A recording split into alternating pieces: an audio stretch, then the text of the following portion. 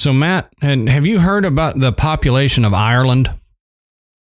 Well, no. It's Dublin. That's bad.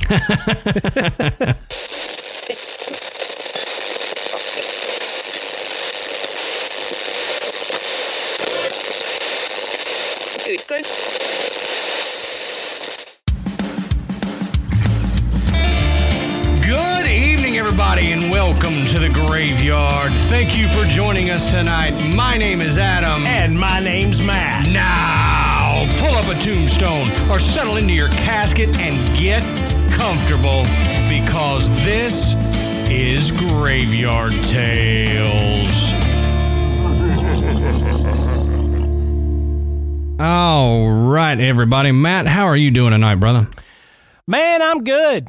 How are you doing? I'm good. I'm exhausted from the holidays, but because we're recording this right after the holidays, but we had to do you take down the fall decorations, put up the Christmas decorations because it's now legally time that you can do that. If you've had it up before Thanksgiving, you're breaking the law. You have to wait till after Thanksgiving to put up Christmas decorations. I mean, it should be illegal at least, but Yeah. So we did all that, went and bought the tree and everything. So I'm tired, but house looks like Christmas now, though. Oh yeah. I put up the tree on Friday. Kids decorated it a day later, and I'm worn out, and it's not even Christmas yet. Right?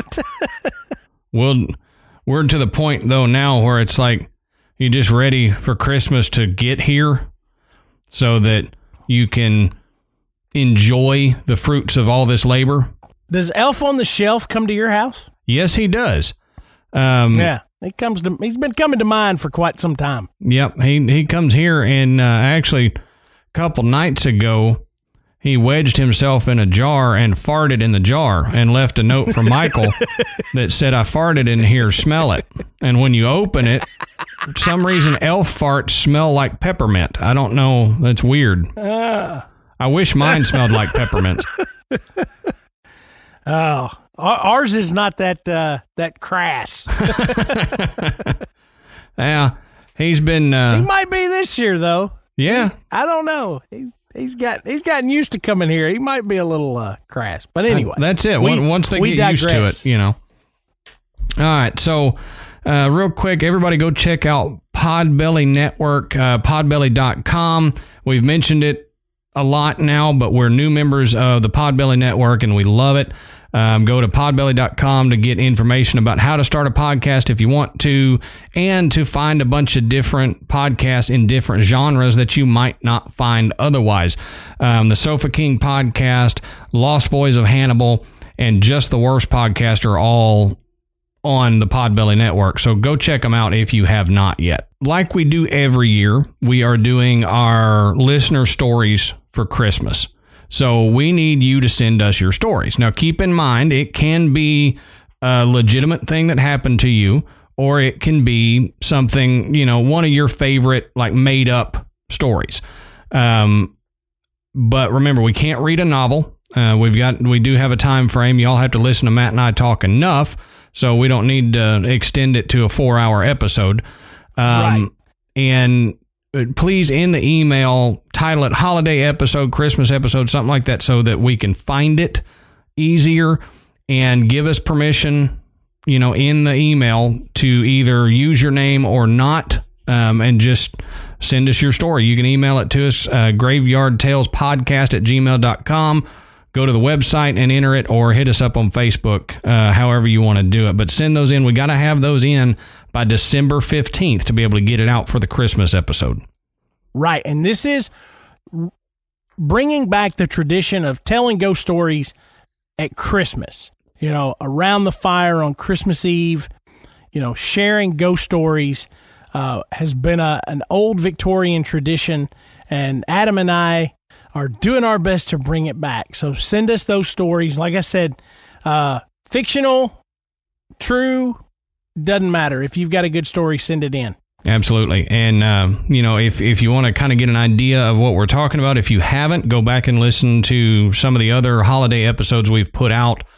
And, one year we had you send in your recordings of it. So one year you'll hear people telling their own story. And another year, Matt and I did it. Matt and I are going to read it out this year. So just type it out and send it to us. Yeah.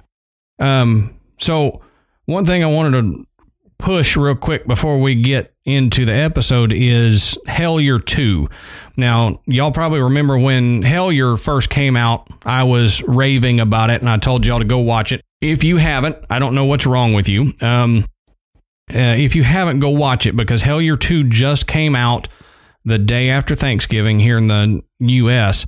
And it is phenomenal. If you liked the first Hellier, you'll love this one. Matt and I were fortunate enough to get early watch on some of the episodes, and it just blew my mind what they were able to uncover and find this time. So definitely go check out Hellier 2. You can find it on Amazon Video. Just type in Hellier. Be sure to watch the first one before the second one if you haven't. But do that and then hit us up and let us know what you thought of it because it ties into so much that Matt and I talk about, but also not. It's hard to explain. Just go check it out. I promise you'll like it. So that's my recommendation for this week, Matt. Yeah. Good stuff. Yeah. Why don't you tell us, what are we talking about tonight? Okay, tonight, Adam and I are going to take a look at one of the most intriguing and enigmatic figures of the early 20th century. A self-proclaimed magician, he scoffed at traditional society, and he sought out knowledge to learn the true nature of the human existence through rituals and the occult. By some, he's been called a visionary, a prophet, a teacher, but others called him a misogynist, a sex addict, and a self-absorbed egomaniac. But who was this man that would seek to summon demons, yet be credited as the founder of religion? This man, who would be called the wickedest man in the world. Join us tonight as we discuss Aleister Crowley. This is going to be a good one. Man, he is such a character. Oh, I know. And he's come up so often in so many of our episodes. And every time Matt and I are like, we're going to do an episode on him one day. We're going to do an episode on him one day. And when we were looking at this episode to, what were we going to do for this week? Matt brought up Aleister Crowley and we were both like, yeah, it's probably about time we did that because he's poked his head into so much that we've done. And so instead of just giving you just a biography lesson about his life and, all this stuff, we're going to try to mix in. What's that? We could do that. I mean, that's we could. That's history, and we could sit here and do it for hours. Yeah, I mean, we really could, but we want to give you a little bit of his life history, but we really want to get into more of what he was all about and the teachings, some of the writings that he did, where his focus was, what his purpose was.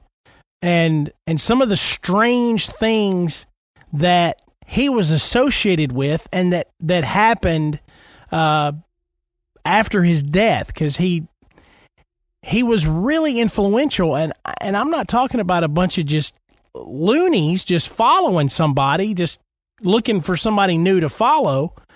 I mean, these were intelligent, sometimes high-ranking, affluent people. Yes, that bought in to what Crowley was preaching, and it's pretty amazing, that he was able to do this and continue to influence people and their philosophy on life and the spiritual realm and the universe and everything. So yeah. So Adam, tell us a little bit about Crowley's beginnings. All right, I can do that.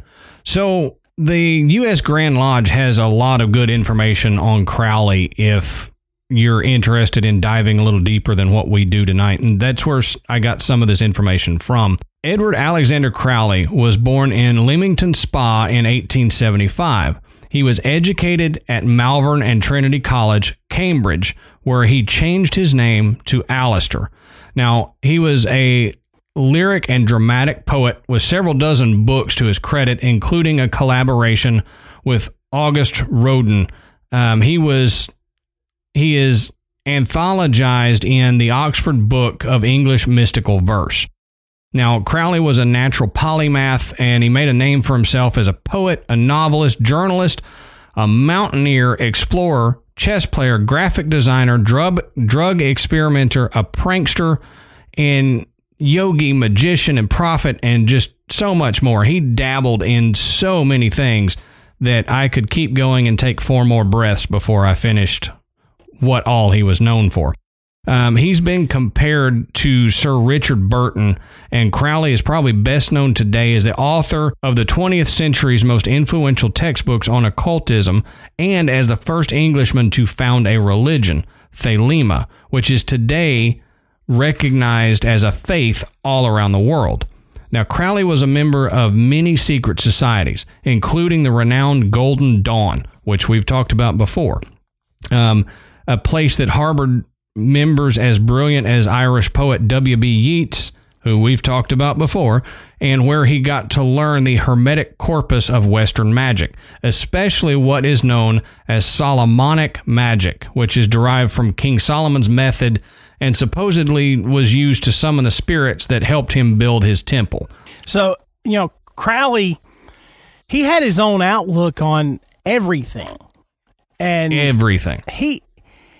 It was odd, he used a false name when he joined the Order of the Golden Dawn because he wasn't really sure. He already had a reputation, and he wasn't really sure that they would accept him as is. So as he became a more renowned member, then he kind of let the cat out of the bag. Was his name Callister Rowley?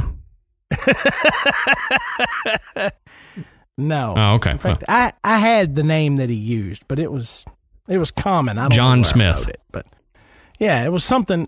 Well, it was John Doe. It was a little flowery, but it wasn't anything. Just it wasn't like a play on his own name. But either way, Callister Rowley is good. I don't think we need that. He was really good at rubbing people the wrong way. I mean, he knew how to get under people's skin. And a lot of it was just because he felt like things should be done a certain way. And, the Order of the Golden Dawn was really more interested in communing with angels. Now, Crowley wanted to do that for sure. But the way he went about it and what his end game was as far as communing with angels and astral beings was a little bit different. So ultimately, Crowley, he had a falling out with the Order of the Golden Dawn. In just a few years after his induction, he began to rebel against the leader, which was S.L. MacGregor Mathers. Now, his claims were that although he believed that Mathers did indeed have some mystical powers, that Mathers had begun to toy with evils that were well beyond his control. And this had caused I knew I was going to stumble on that word. Irreparable damage to the order, which really, Crowley said, gave him no alternative but to leave. Now, the members of the order saw Crowley's exit a little bit differently. Now, his sexual orientation and his outlandish personality was really causing a problem among the other members. And Crowley had begun using psychedelic drugs to further heighten his experiences, and as the order members were typically abstaining members of high society. I mean, they were, like Adam said, they were affluent people. They didn't approve of this, and that caused even more problems. Now, members were strictly forbidden from paying one another to teach them spells. So Crowley got around this by offering free rent to another member in return for teaching him some of the more advanced spells. There you go. That works. You're not selling anything. Sounds like an episode of Sabrina, The Chilling Adventures of Sabrina. Well, it's like Sabrina and Friends. Oh, you're not ready to learn that yet. Yeah. Sabrina and Friends matched up. You know, they got sharing an apartment. Right. I'm going to let you live here for free, and you're going to teach her some of that freaky magic. Mm-hmm. Right. And you mentioned the psychedelics. He was actually one of the first people to start using, one of the first people in Western culture to start using psychedelics along with magic to heighten his communing. It's been done. It's been done since the dawn of time through most of humanity, but Western societies, you know, like we've said before, we're kind of behind on a lot of that stuff, and we always think we know better and all that. Well, he was one of the first ones to start incorporating that. Yeah, a real interesting read is he documented his conversation with the color purple. No, I'm kidding. That's a joke. That's kind of what you do with psychedelics, though. Yeah, he smelled the color 9. Yeah, but because of all this and his personality, the order feared that as his influence in the group grew, that he would rise up the ranks and eventually take over. And so take that, and then you combine it with his interest in black magic, and they feared that if he got strong enough that he would use his power for evil instead of good, which ultimately was the order's purpose. Right. Now, Crowley would actually be sued by the order for releasing secret writings from Mathers to the public. A secret order can sue? A secret order can sue? I mean, that just seems weird to me. Yeah, you know. You wouldn't want to go to court with your secret order. Exactly. You know? It's all our stuff's going to come out, man. We can't do this. Yeah, who are you representing? This group that I can't talk about. I can't tell you. Yeah, you can't know, but I'm here on their behalf. Why are they suing this guy? Well, we can't tell you that either. It's a secret. But, you know, there really wasn't a copyright on any of this. So Crowley won. Yeah. But that lawsuit pretty much ended his relationship with the order. As most lawsuits do, yes. I would say so. But after his falling out with the Hermetic Order of the Golden Dawn, Crowley went to Paris, and then he came to the Americas. Now, he did do some traveling in Mexico, and he found inspiration in what he discovered there, and he established his own order, the Lamp of the Invisible Light. Now, according to Crowley, his time in the Order of the Golden Dawn was really just a warm-up, and he compared his leaving the order to, he quotes, putting away childish things, and he set out to advance his knowledge on his own. So he learned to wield, dig this, the all-encircling chain of the Great Brotherhood and the sword of the flaming light. That's a mouthful. Killing the serpent that had started the downfall of Christ while taming good and evil bulls, sowing dragon's teeth, and acquiring the golden fleece. Man, he was on the good stuff, wasn't he? I read that, I was like, what? Wait. I mean, we've got Greek mythology in here. We've got biblical references in here. Where is he going with this? Yeah, it's an all-encompassing group, apparently. I'm telling you, it's pretty incredible. But while he was writing his self-initiation ceremonies, for his new order, he also discovered how to make himself invisible, which, according to Crowley, is actually pretty easy. I need to learn that. I know. I'm like, okay, well, how easy is it? But Crowley said that it doesn't have to do with anything about truly making yourself invisible, but controlling everyone else around you and making them completely uninterested in making eye contact with you or noticing you in any way. So I've already figured Crowley's that out. idea, yeah. I'm really good at that. Yeah. But Crowley's idea of invisibility was just to blend in to the point that people don't notice you. Yeah. Okay. So he says once he figured out how to do it, he could gauge by the faintness of his own reflection. So he doesn't even pay attention to himself.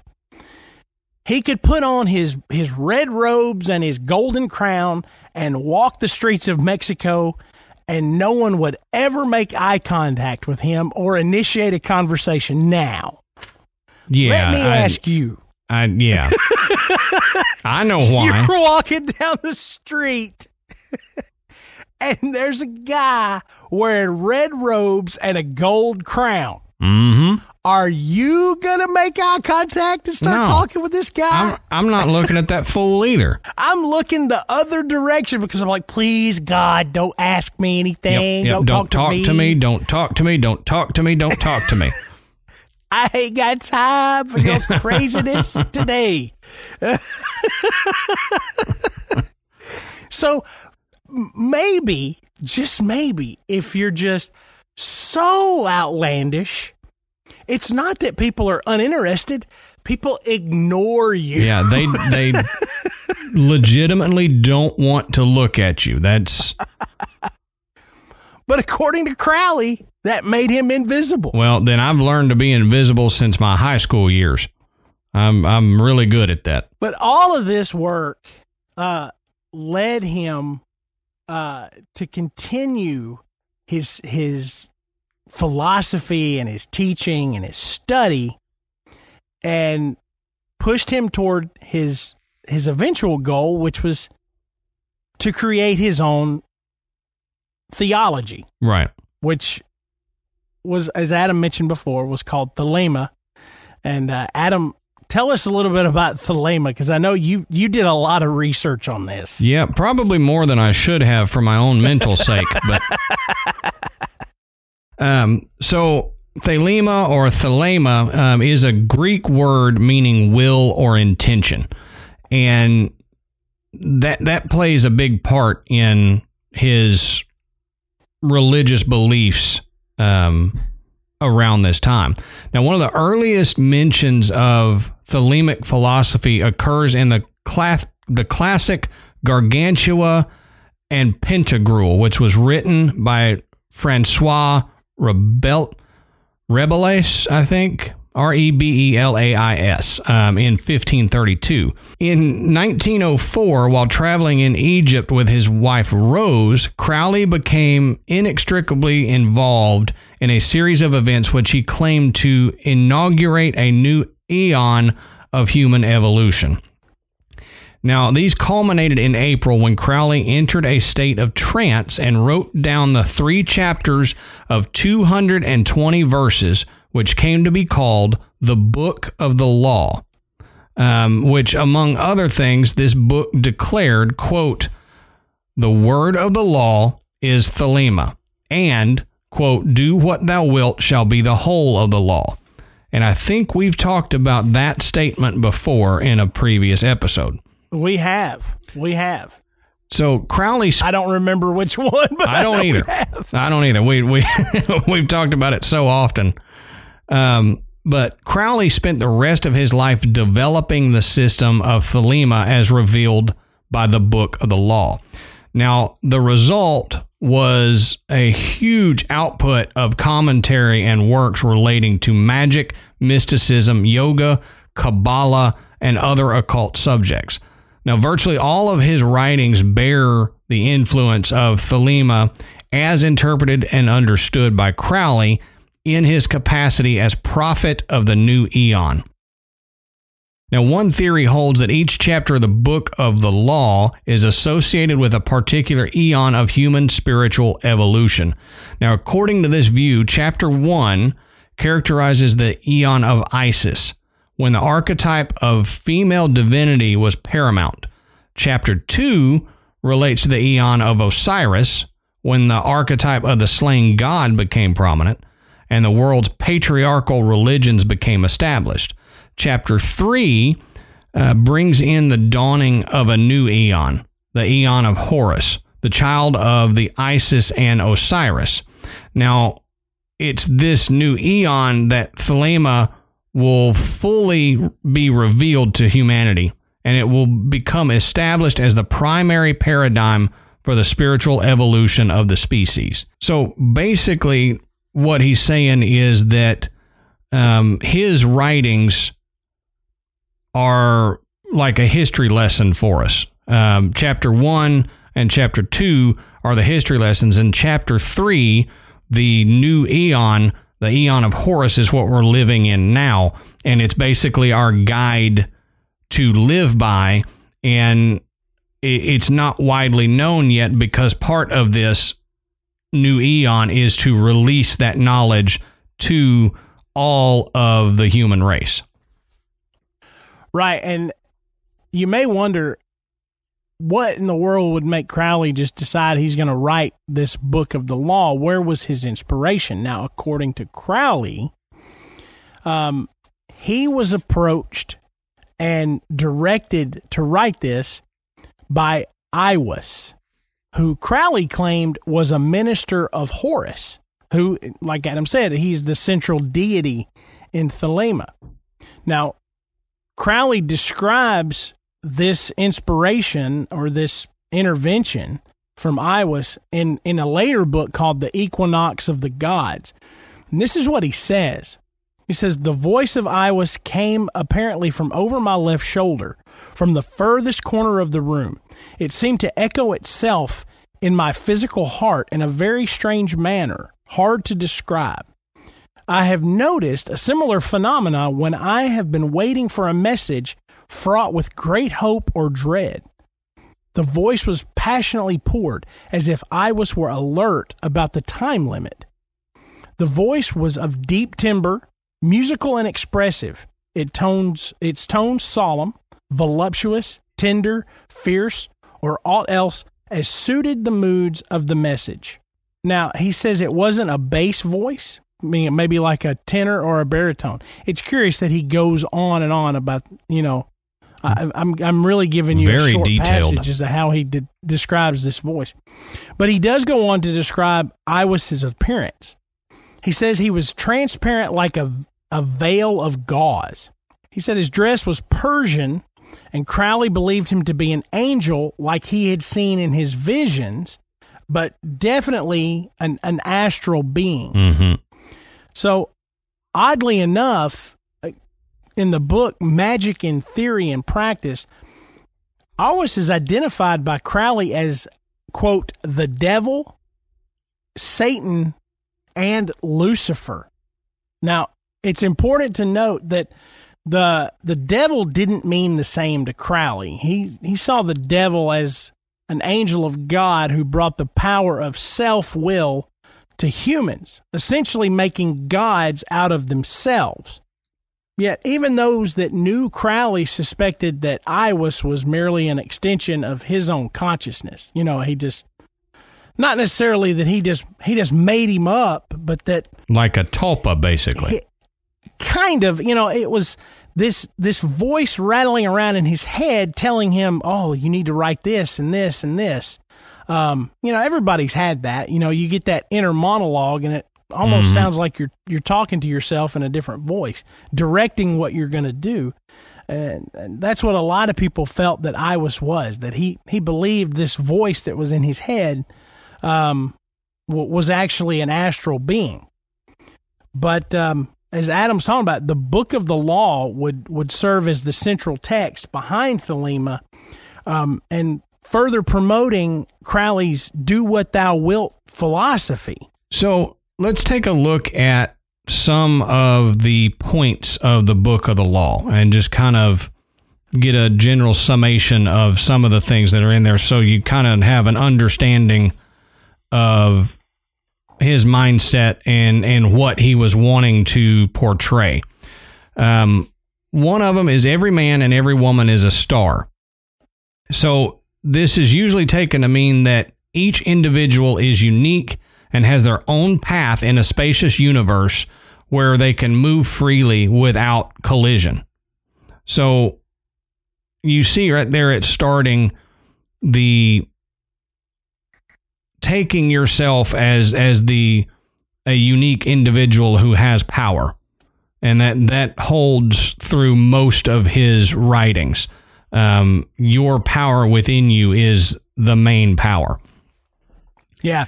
To Crowley, the most powerful being in the universe was you. Right. Exactly. You know, yep.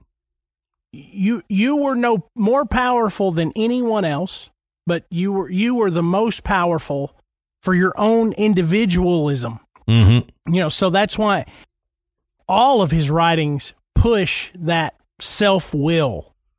And again, it goes back to that do what you wilt. It's this whole idea of it's your life, you know, make the absolute most of it. You know, this is the power within you. You just have to learn how to tap into it. Exactly. So on that note, do what thou wilt shall be the whole of the law, and thou hast no right but to do thy will. So this is a continuation of what we were just talking about. Most Thelemites hold that every person possesses a, quote, true will, a single overall motivation for their existence. Now, the law of Thelema mandates that each person follow their true will to attain fulfillment in life and freedom from restriction of their nature. Now, because no two true wills can be in real conflict, this law also prohibits one from interfering with the true will of any other person. So that's kind of like my saying, I don't give a crap what you do as long as it doesn't negatively affect me. Right. It's pretty much that. Which you know, what other religion do we know that preaches this exact thing? Satanism. Yep. Very true. The idea that you live your life, do whatever you want, and it's perfectly fine as long as you don't interfere with someone else living their life. Right. You know, right. Which, you know, that we're not going to get into Satanism, but that's what Satanism is at its core. Right. It's very misunderstood. Yeah. I mean, it's like you do what you want to do. If this makes you happy, if you want to do this, then by all means do it. As long as you're not, you know, harming or interfering with someone else doing the same thing. Yep. You know, just living their life. Yep, exactly. Well, the notion of absolute freedom for an individual to follow his or her true will is a cherished thing amongst the Thelemites. Now, the main task of an individual setting out on the path of Thelema is to first discover his or her true will, giving methods of self-exploration such as magic great importance. Now, every true will is different, and because each person has a unique point of view of the universe, no one can determine the true will for another person. Each person must arrive at the discovery for themselves. So there's no way that I could tell Matt what his true will is, or he could tell me, because it's a self-discovery. Because Matt may know me, but he doesn't know me like I know myself. So, right. You know, we both would have to go on our own exploration of what our true will is in order to develop the rest of our lives and extend this thought throughout the rest of our lives. Yeah, this always reminds me of the cartoon where the guy is climbing the mountain, you know, he's by this tremendous journey, and he gets to the top of the mountain, and there's this, you know, this meditating old man, long white beard, and he's like, oh, you know, great teacher, what is the meaning of life? And, you know, he says something, you know, along the lines of, look into your own self, and that's kind of what it's saying. Pretty much, yeah. You've sought me out to tell you what the meaning of your life is. Right. It's inside of you is what this is saying. There's no reason to go search someone else out, because they're not going to be able to tell you. Right. Take that. You have to figure it out yourself. Take that mountain climb internally. It's something you've got to do all for yourself. And I mean, how many different theologies have we seen over the centuries that follow something along these lines? Mm-hmm. It's not out of the norm by any stretch. Truly exploring your own self and learning, you self-love and self-reliance, and, you're your own best person and all this other stuff. I mean, we've seen that in Eastern religion, for centuries. Mm-hmm. So in reality, this is not a new concept. No. He's putting his own spin on it. Right. He's wording it in a different way. Now, the last one we'll touch on is love is the law, love under will. Now, this is a very important corollary to what we just talked about, indicating that the essential nature of the law of Thelema is that of love. Now, each individual unites with his or her true self in love, and so empowered, the entire universe of conscious beings unites with every other being with love. Now, with the emphasis on freedom and individuality inherent in Thelema, the beliefs of any given Thelemite are likely to differ from those of any other. In the comment appended to the Book of the Law, it is stated that, quote, all questions of the law are to be decided only by appeal to my writings, each for himself. Now, although Thelema is definitely a quote-unquote religion, it's a new kind of religion, one which accommodates a full range of individual beliefs from atheism to polytheism. So, in Thelema, you decide for yourself if you're atheist, agnostic, worship one true God, worship a pantheon of gods. It's up to you. As long as you're following the Book of the Law, you can do any of these things that you wish. So it is truly an all-encompassing quote-unquote religion for everybody. And, it hard for me to call it a religion, but that's what it is defined as. Seems like more like a philosophy. Yeah, pretty much. Because it says the important thing is that each person has the right to fulfill themselves through whatever beliefs and actions are best suited to them, so long as you don't interfere with others. Again, and only they themselves are qualified to determine which these are. Yeah, sounds okay so far, right? Right, sounds fine. Nothing too crazy. No, not yet. Nothing too outlandish. Not yet. But Crowley goes on in the Book of the Law to discuss, some current issues in politics and society, and he makes some predictions. One of which is, the rise of the new age, or the eon, would lead to the eventual fall of society as it was known at the time. And this is what would lead into the new age. Now, he discusses communism, socialism, fascism, and capitalism, and he details his views on the pros and cons of each one. Now, Crowley was really against any kind of, communalism of any kind. It reduced the power of the individual. But he wasn't really an anarchist, at least not a true anarchist. he saw potential in each of these systems, but was quick to point out their shortcomings. Now, some interesting things about Crowley's New Age and what he sought to happen in the New Age was the equality of the sexes, women's liberation, feminism, all of this, sexual freedom, the lack of persecution for your sexual orientation. He was way ahead of his time on all that. He was in these ideas, because this was something that nobody was even thinking about, at that time. And we're talking about early 1900s. The early 1900s. I mean, a different sexual orientation. I mean, you would be cast out of society. I mean, you people lost jobs, livelihoods, sometimes even imprisoned because of a different sexual orientation. And he was talking about this New Age. Everybody, you can be free to do whatever it was you wanted. Right. Non-discrimination or non-differentiation, as he calls it.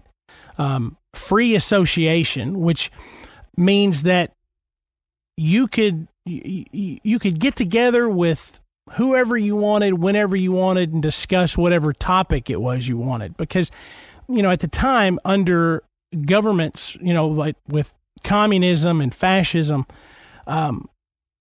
associations were not permitted. I mean, sure. You could, if you had a group of people that gathered together to discuss anything, that was against the law, because you might be plotting against the government. You may be developing a plan against the Fuhrer or something like that.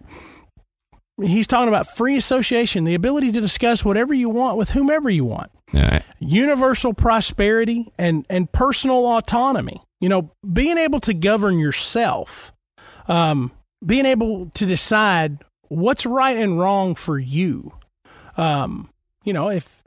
If you feel like that drinking alcohol is wrong, then that's okay. If you think that, consuming alcohol was perfectly fine and was a natural part of life, that's okay too.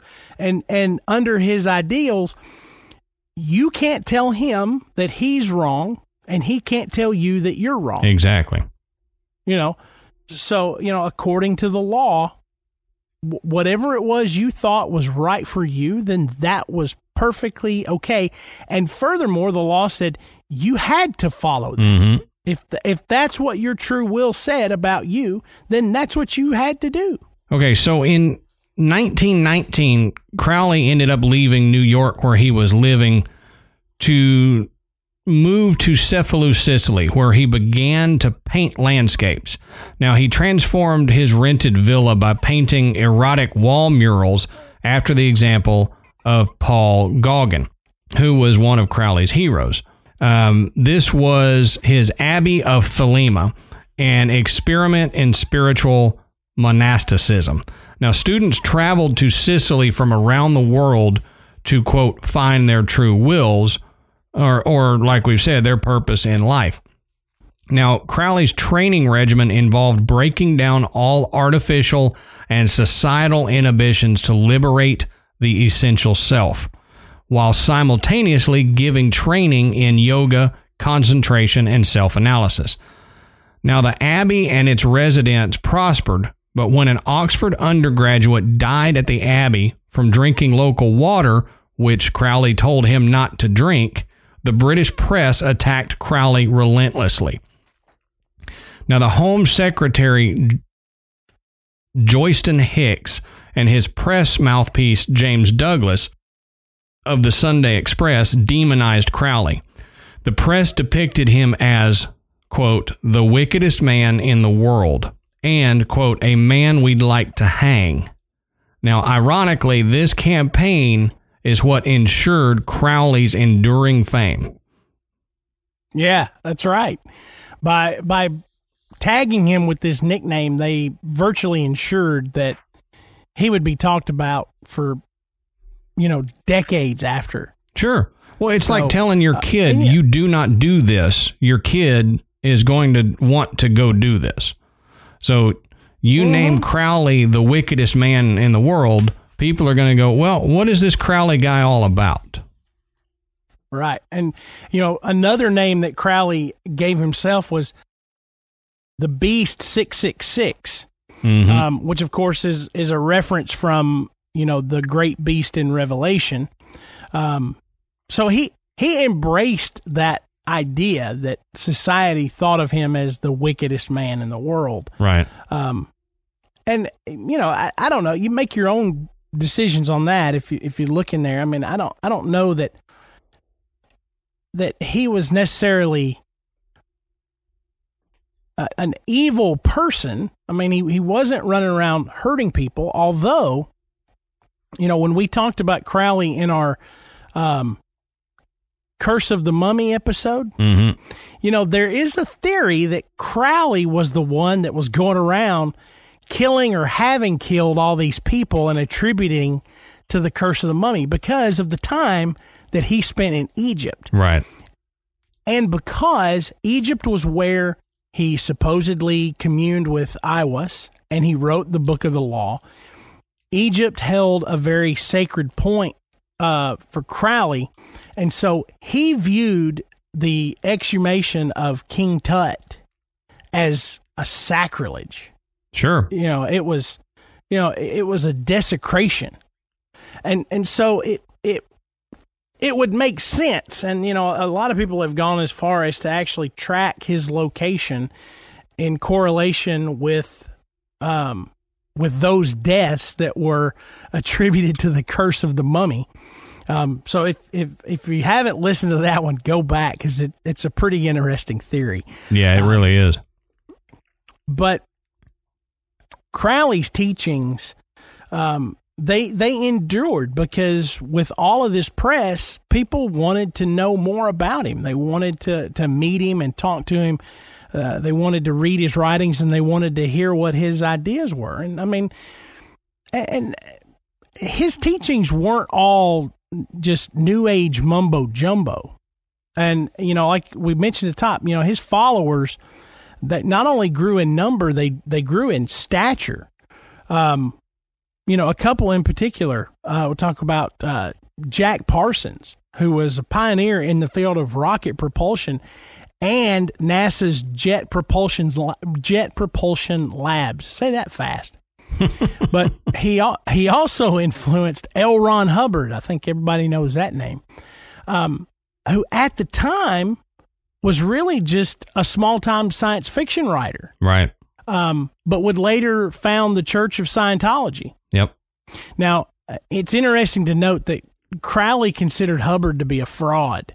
And he was really upset at Hubbard when he and Parsons paired up together to kind of further their own occultist agenda. Yeah, I always thought that was funny. Reading that, I just thought that was interesting. It's like two competing religions there, And what Parsons and Hubbard did together, another episode. Yeah. Yeah. What they joined up to do, or what they say they were able to do, is pretty fantastical. And you may even look for a Patreon episode about that in particular, because that is a really insane story. Oh, dude, it's wild about what these two guys did. And what was funny is they were proud of it and wanted Crowley to be a part of it. He thought they were idiots for even trying what they did. Right. But when you look into Crowley's teachings on self-awareness, it's like we said before, it's easy to see his inspiration from ancient religious practices and his influence in even modern day spiritualism, like yoga. For example, Adam mentioned that he was a yogi. Now, yoga, of course, has been widely practiced for centuries as a form of meditation and self-exploration, and it was praised by Crowley. And now, it's great for your core strength. Hey, exactly. I need to start doing yoga. You and me both. I am one of the most inflexible human beings you will ever meet. I'm like stiff. Yeah. There's if you look at things that don't bend, you get like a poker, like a 2x4, like one of those iPhones, and then there's me. And a mat, yeah.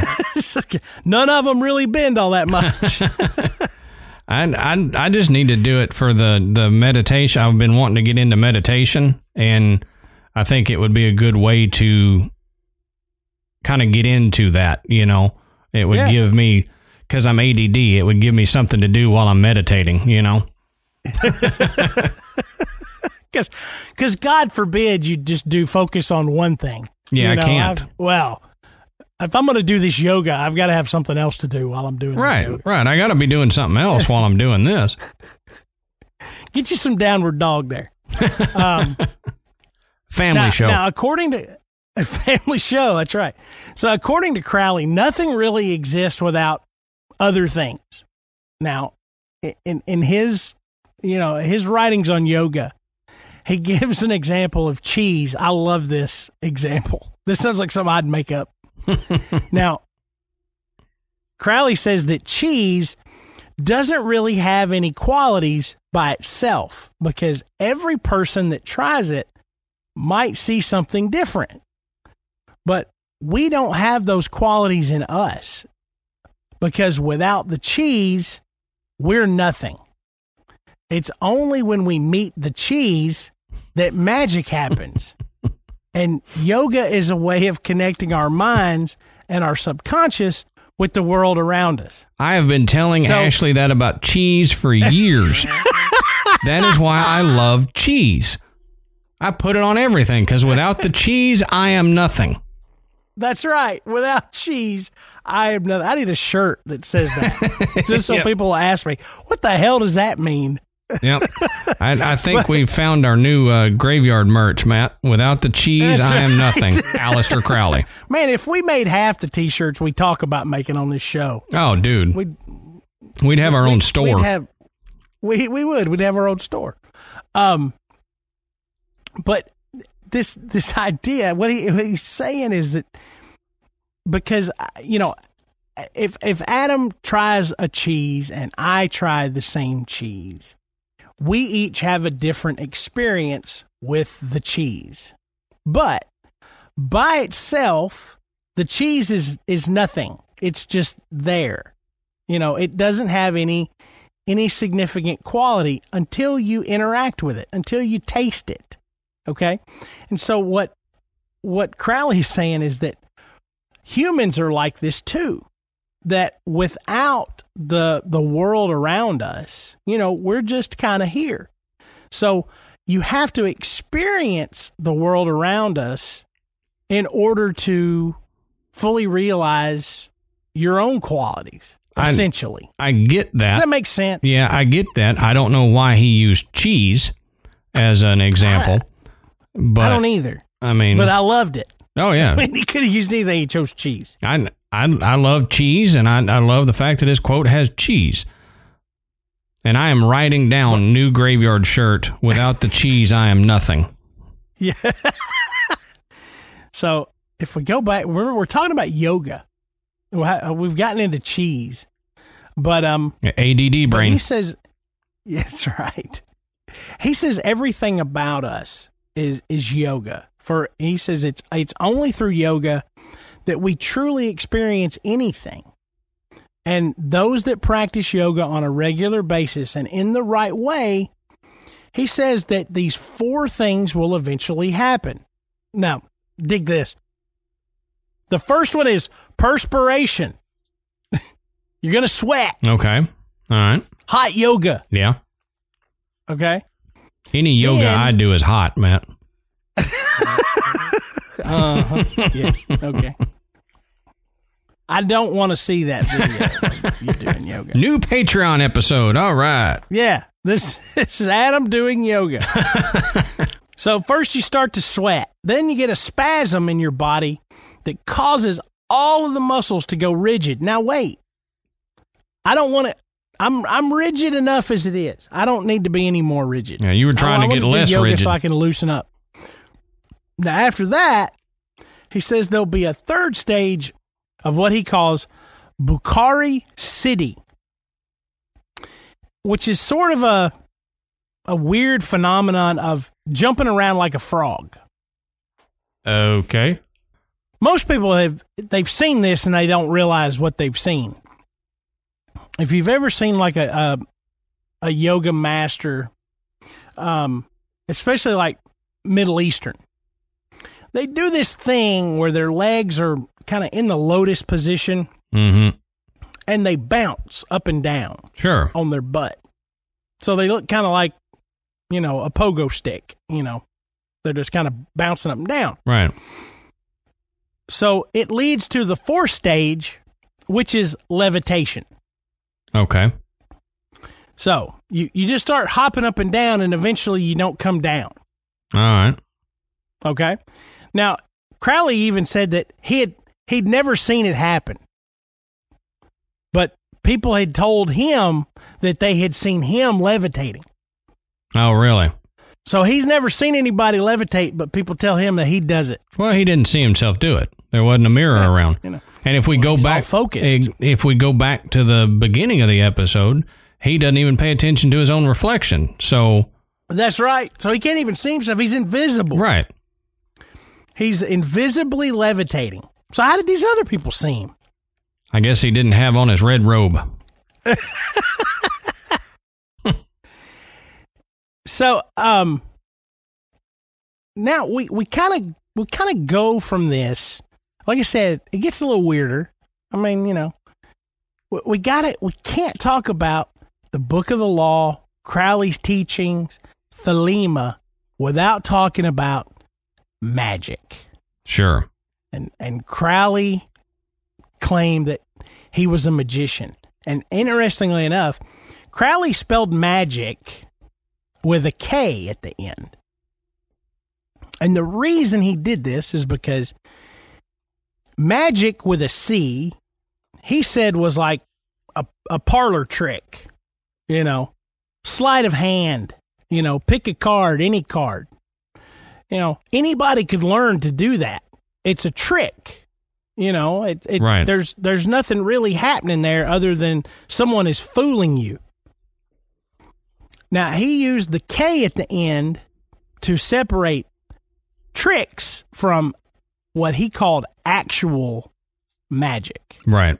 So what he called actual magic was the Solomonic magic that we talked about before. A lot of people often refer to it as black magic, which I don't necessarily see that, but that's one of the ways it's been described. This talks about a complex system for invocation of angels and demons and for achieving changes in nature by operating through them. Now, this is the sort of magic that is often represented by the use of spells, incantations, and rites. Now, the Enochian language, or, quote, the language of the angels, the Kabbalah, the Geisha, the sigils, and other oracular systems such as the runes comprise the theoretical basis for articulating an intention and its operative resonance in nature. Now, curiously, however, all the arcane science did not figure into what Crowley himself considered true magic. If anything, he encouraged his pupils to learn all the theory they could, only to get rid of it later. For him, magic was fundamentally a psychological system meant to conduct human will towards a complete command over his individuality. So, magic for him was all intention. You learn this system, the systems of magic and the theory and all that, but it's only so you don't do that. And right. I'm a big believer in intention on things, where if you put out enough intention into the universe, then the universe usually will reciprocate with that intention, basically. You know, if you're wanting something to come to fruition, put out those vibes, for lack of a better term. You put out those vibes, into the universe and you say, this is what I want to achieve, and you're more likely to achieve it than if you go the other way. You know, you don't be negative about, oh, I'm never going to achieve this. Well, then you never will. Believe and you can, kind of thing. Yeah, it's like the dress for the job you want, not the job you have. Yeah, you know? Pretty much. Put out some positive vibes, y'all. Oh, so, yeah. But so how do you get to this point? Well, Crowley used family show. So when y'all hear me talk about this, you don't got to flip the radio off. We're gonna be, PG. Edited for graveyard listening. Crowley used what he called sex magic. Now, like I said, without going into all of the sordid details, this is essentially a way to achieve complete physical exhaustion through sex in multiple forms to reach what Crowley called erotocomatose lucidity. Now, in this state, the body is exhausted and the spirit is exhilarated, leaving a person in a not asleep but not awake state, allowing them to experience and commune with divine spirits. So essentially his idea is that you have to, the body will interfere. Sure. We've talked about that before. In other things, your body gets in the way. Right. And so for this, same deal. If you can completely exhaust your body, then it lets your mind open up. Your mind no longer has to worry about what your hand is doing or what your leg is doing. And this was how you achieved it, was through complete exhaustion. Right. So he goes on to talk more about the use of magic. And according to Crowley, the magical phenomena are made up of 6 things: touch, taste, smell, sight, sound, and the mind. Now, the first 5, depending on how they're stimulated, will cause changes in the brain, which are then manifested as magical results. So again, what Adam was talking about, the intention of what you're doing can produce the desired result. Now, once the mind processes what it's receiving from the senses, it projects the results back into the physical world, and that means that all the demons and devils come right from the mind of the person conjuring them. So, the portal to conjure these demons and astral beings is you. Right. You're channeling them, into your world. Now, he goes on to say that each demon is associated with certain signs, seals, and names. And the names are essentially vibrations which stimulate a part of the brain and allow the caster to control the part that's associated with that particular demon. Okay? So if you're looking to summon a demon that's going to help you with, this example is math homework, you would use the sights and smells that stimulate the logic part of the brain while saying the words that stimulate the same part. Mm-hmm. So if you have writer's block, okay, then you would use the sights and the sounds and the smells that would stimulate the creative parts of your brain, and then you would say the words that would also stimulate the creative part of your brain. And essentially you're summoning a demon that will help you cure your writer's block. Right. Okay.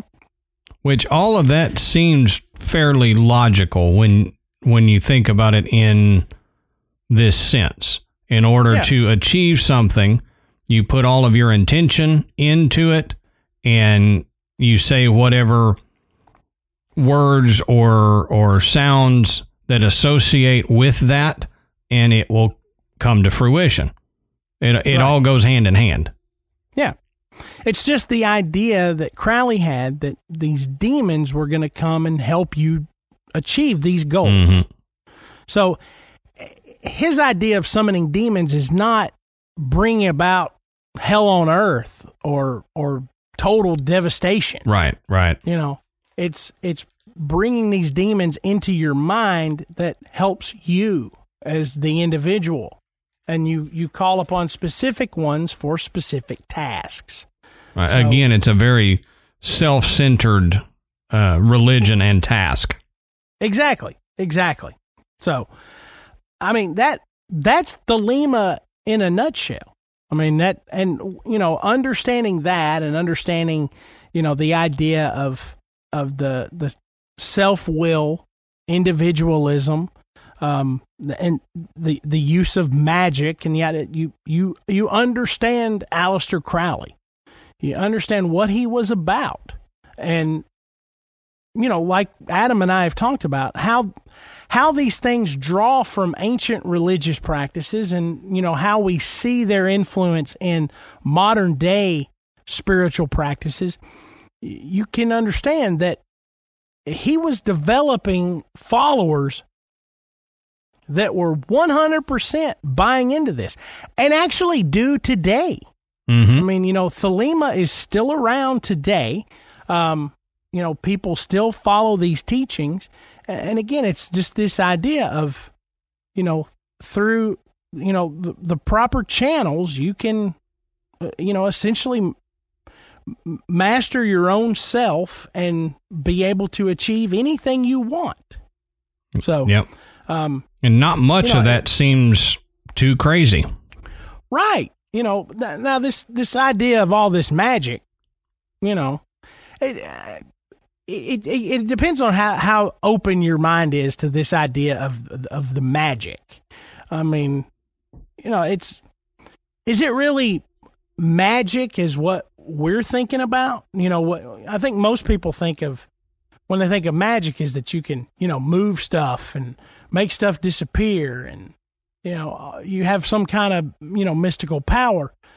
But it seems like in Crowley's teaching, it's not about, shooting lightning bolts out of your hands. Right. It's the magic is that true will, that ability to harness, your inner self and achieve what your true will wants you to achieve. Right. And his idea of magic is completely different than what, Wicca magic would be or pagan magic would be considered and how they would look at it. It's, it's not the spells and the incantations and stuff, yet he incorporates some of that chanting into his thing, but the outcome is different. It's not to create or influence something without. It's totally to influence something within. Exactly. So the magic is internal and the magic is for you and only you. Yeah. So we're not telling you, hey, go out and convert to Thelema. Right. We're trying to help everyone understand a little bit more about who this character was and how unique he was, especially for the time where he lived. So, I mean, everybody's heard, most people know, or they, at least when they hear it, they go, oh yeah, I've heard that. I mean, Ozzy Osbourne included him in songs, Led Zeppelin, a lot of rock bands from, the 60s and 70s were into Crowley's teachings and the occult and things like that. And we're going to get into that here in just a second, but I don't think that we could talk about Aleister Crowley without getting into some of the things that he may have caused and left behind. And when you start looking into Aleister Crowley, his home, or at least one of them, inevitably will come up. And what we're talking about is the Boleskine house. And it has probably one of the most interesting stories about Aleister Crowley. And, as I was doing the research, I told Adam, I said, we can't not talk about this. Right. We have to discuss this because it's too incredible, to not talk about it. So the Boleskine House was a Scottish mansion that was owned by Crowley near the turn of the 20th century. Now, the mansion itself was built in the 1760s at the site of a former church that was said to have caught fire during a service, killing the entire congregation. Well, if that's not some juju put into that ground. I'm telling you. Yeah, let's build a house here. Yeah. It seems like a bad idea there. Right. But okay, you do you. But Boleskine was purchased by Crowley in 1899. Crowley bought it for the explicit purpose of conducting a 6-month ritual that was designed to summon demons. Mm-hmm. So during the ritual, he did a lot of meditation. He practiced celibacy, which was kind of and abstinence, which was way out of character for Crowley. Yeah, and especially he was into these psychedelic drugs, and he was all over the place sexually. So this seemed a little out of the norm. And for that reason, a lot of people thought it was too much and he couldn't complete it. Because after that, he just kind of took off to Paris. Yeah. So, and it's believed that he never really completed any of the spell that would have brought about it. Or did he? Yeah. Maybe did he complete it and just go, I'm out of here. Yeah. Maybe he was ADD too and got bored with it. He's standing there, with his hands on his hips. My work here is done. Off to Paris. Yeah, right. We'll just leave this here.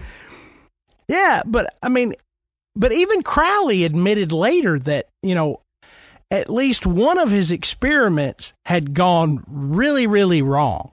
Okay. And the story grew that he had conjured these demons and just left them in that house. Okay.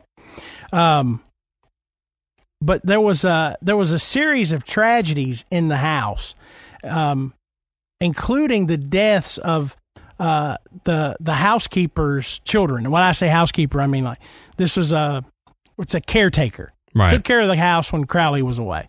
But some of the strange things that he did there, one of them is he supposedly threw sacrificial sheep into the lock every Sunday for his pet, air quotes, Nessie. Ah. Feeding Nessie. Now we're getting into the weird. Yeah, right. Not only was Crowley kind of a weirdo, he was throwing sheep into the lake to feed Nessie. Mm-hmm. Okay. But a few years later, Crowley managed to sell the house, which passed through various owners over the next few decades. One of these was Major Edward Grant, who died in 1965 after committing suicide in the occultist's former bedroom. So right in Crowley's bedroom, this guy shoots himself. The house was then bought by a married couple whose marriage broke up shortly afterwards. Then it was purchased by Led Zeppelin guitarist Jimmy Page in 1970. Now, Page wanted the house because he thought it would be inspiration for songwriting. Mm-hmm. But like we said, he was really just one of the rock stars from this time frame that was influenced by Crowley. But the idea of, sex and drugs just kind of went along with rock and roll. Sure. So, in fact, we mentioned this on one of the Patreon episodes as kind of a little clue as to what we were going to talk about this week. Crowley is one of the figures on the cover of the Beatles' Sgt. Pepper's Lonely Hearts Club Band album cover. Right. And David Bowie references Crowley in the song Quicksand. So, like I said, he was a big influencer in rock musicians, in the 60s and 70s. But Jimmy Page's interest ran a good bit deeper. Page financed a bookshop called Equinox, which he named after Crowley's book, The Equinox of the Gods. And he stocked it with a number of rare and very expensive books on the occult. Now, Page also collected Crowley memorabilia, and he asked other members of Led Zeppelin to join him in a ritual based on the occultist writings to propel the band to greater success. Now, it's said that all the members of the band took part in the ritual, with the exception of John Paul Jones, who was kind of the straight-laced one of the group. Right. Now, the band's album started to reference Crowley, and in 1972, Page wrote the soundtrack for a film called Lucifer Rising. Now, the director of this film was Kenneth Anger. Now, he was another Crowley follower and ritualistic magic practitioner. Now, Anger and Page had a falling out, which caused Anger to curse Jimmy Page. Oh, Lord. Okay? Now, remember, just so we're, this is how this ties in. Page is living in Crowley's house. Okay? And there's even a story where one night Jimmy Page had this unreal experience where the whole house was shaking and he felt like he couldn't move, and he thought at any moment that the spirit of Aleister Crowley was going to explode right through his bedroom door and confront him for all of this stuff he had been, trying to do inside this house. There's also a story. I heard this on another show where he got David Bowie involved in one of these little rituals, and it freaked David Bowie completely out to the point that he really didn't want to have anything to do with Jimmy Page anymore. And they were close, they were buds. Yeah. So whatever Page was up to inside Crowley's house, it not only freaked him out, it freaked other people out too. Well, and a quick aside, since we're talking about the house and some of the stuff that went on there, we mentioned Hellier earlier, and it's kind of a synchronicity that I heard this recently before we recorded this episode. They talked about in there during the 70s, somebody theorized that while Crowley was performing the ritual in his house that opened the door to the demons and everything, that this also opened a door to be able to allow the alien greys into our planet. So we didn't have alien greys up until this portal or whatever was opened. And then from that point on, the greys were prevalent on Earth. Take of that what you will. I just thought it was interesting that Matt and I are researching Crowley, and I'm also watching Hellier, and then they mention Crowley and alien greys in that episode. Right, yeah. And, there's the whole idea that all aliens are actually demons. All demons are actually aliens. Right. We're looking at aliens the wrong way, basically. Yeah, essentially. So, it's interesting tie-ins when you start digging into these topics. There are so many Crowley tie-ins to everything. Oh, yeah. Oh, yeah. Especially when you're talking about the 60s and 70s. A lot of use of psychedelic drugs.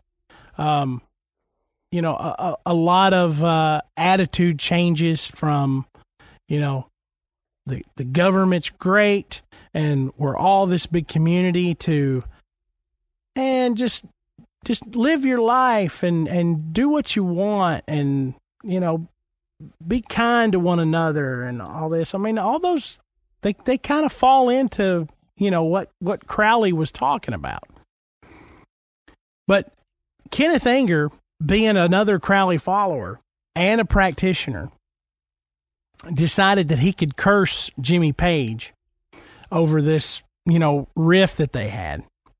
And shortly after that curse, Robert Plant and his family nearly died in a car crash in Greece.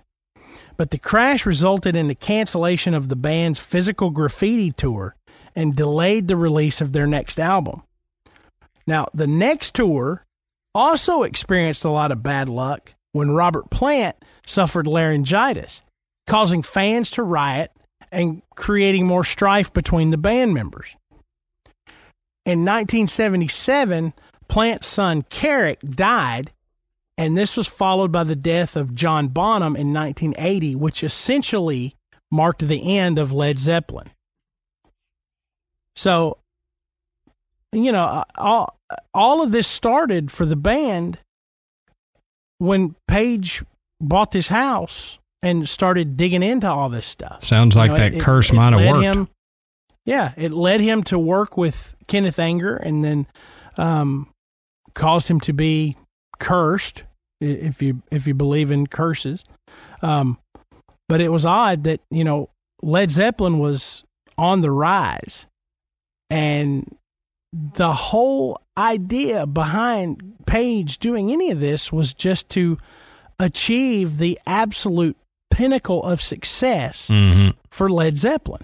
I mean, that's what his focus was in all of this. But while Page was gone, he had left the house in the care of a friend named Malcolm Dent. Now, Malcolm claimed he had had a lot of weird experiences in Crowley's old house. Doors would slam shut and open mysteriously. Furniture would move around. Rugs and carpet apparently rolled up of their own accord. And Dent frequently heard odd rumblings at night, but suffered what he said was the most terrifying night of his life when he was wakened by the noises of a wild animal outside of his bedroom door. He said after that, whatever was out there was pure evil. Now, the house is still there, and it was sold in 1991 to Annette and Ronald McGilvray. And they turned it into a hotel and pretty much dismissed any talk that there was any strange or paranormal activity going on there at all. Now, it was converted back into private ownership, but suffered significant damage in a 2015 fire. Then it was purchased by London-based lawyer Kyra Reddy and a property developer named Keith Reddy, and a foundation was set up for its restoration. But yet that restoration has been slowed again by another fire in July of this year. So that's one of these things that I like to talk about when it says the building doesn't want you to do something. Right. We've seen that often. This building does not want to be changed and restored and messed with and turned into a hotel. It just wants to be left alone. Maybe because there's a portal inside that's letting demons in there, and they've turned it into their clubhouse. Yeah, right. Just want to tell everybody, hey, get out of here. Right. We don't want you here. We've seen where restorations and stuff of homes have caused spiritual activity to ramp up like crazy. So why would it not on something like this where there's an apparent portal that has been opened and never closed? Yeah, and what else would you expect? It's Aleister Crowley's house. Right, right.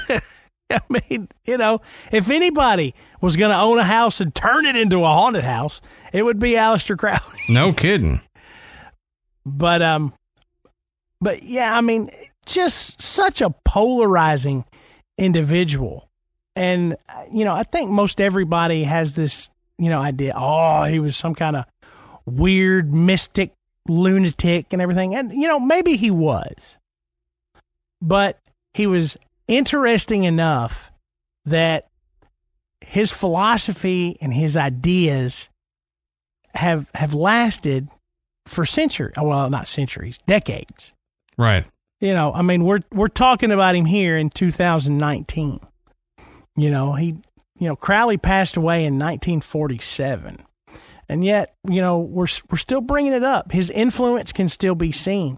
And so Adam and I just kind of wanted to give you guys a little bit better understanding of who he was and what he did and why his teachings would endure for so long. Right. And why we always seem to talk about the guy.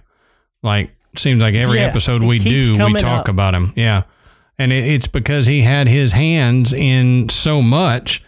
And, right. Like we said, the teachings, for the most part, his Thelema teachings and all that, are not that wild. They're not so crazy that you've never heard it before or never experienced something like that before. It's pretty much just an amalgamation of a bunch of different other religious beliefs and teachings. Now, some of the things he did outside of that, they did get a little wild and a little wacky, but his legitimate teachings kind of resonate with people more than I think most want to give them credit for. Yeah. But like we said at the top of the show, we could have given you a biography of Aleister Crowley, including, he was a British spy. He worked as a spy. I mean, it's because he was invisible. It's because he was invisible. That's right. Can you imagine him showing up to work as a spy wearing a big red robe and a crown? Yeah, right. Don't worry, nobody will see me. But yeah, he's such an interesting figure. But we wanted to focus more on, what he was really all about and why you still hear his name even today. So, I tell you what, I really enjoyed researching him. I learned a lot more than I already knew. And, I had been pestering Adam about doing a show on Crowley for quite some time. And, I remember the first time I ever heard of Aleister Crowley, it was in the Ozzy Osbourne song, Mr. Crowley. Yeah.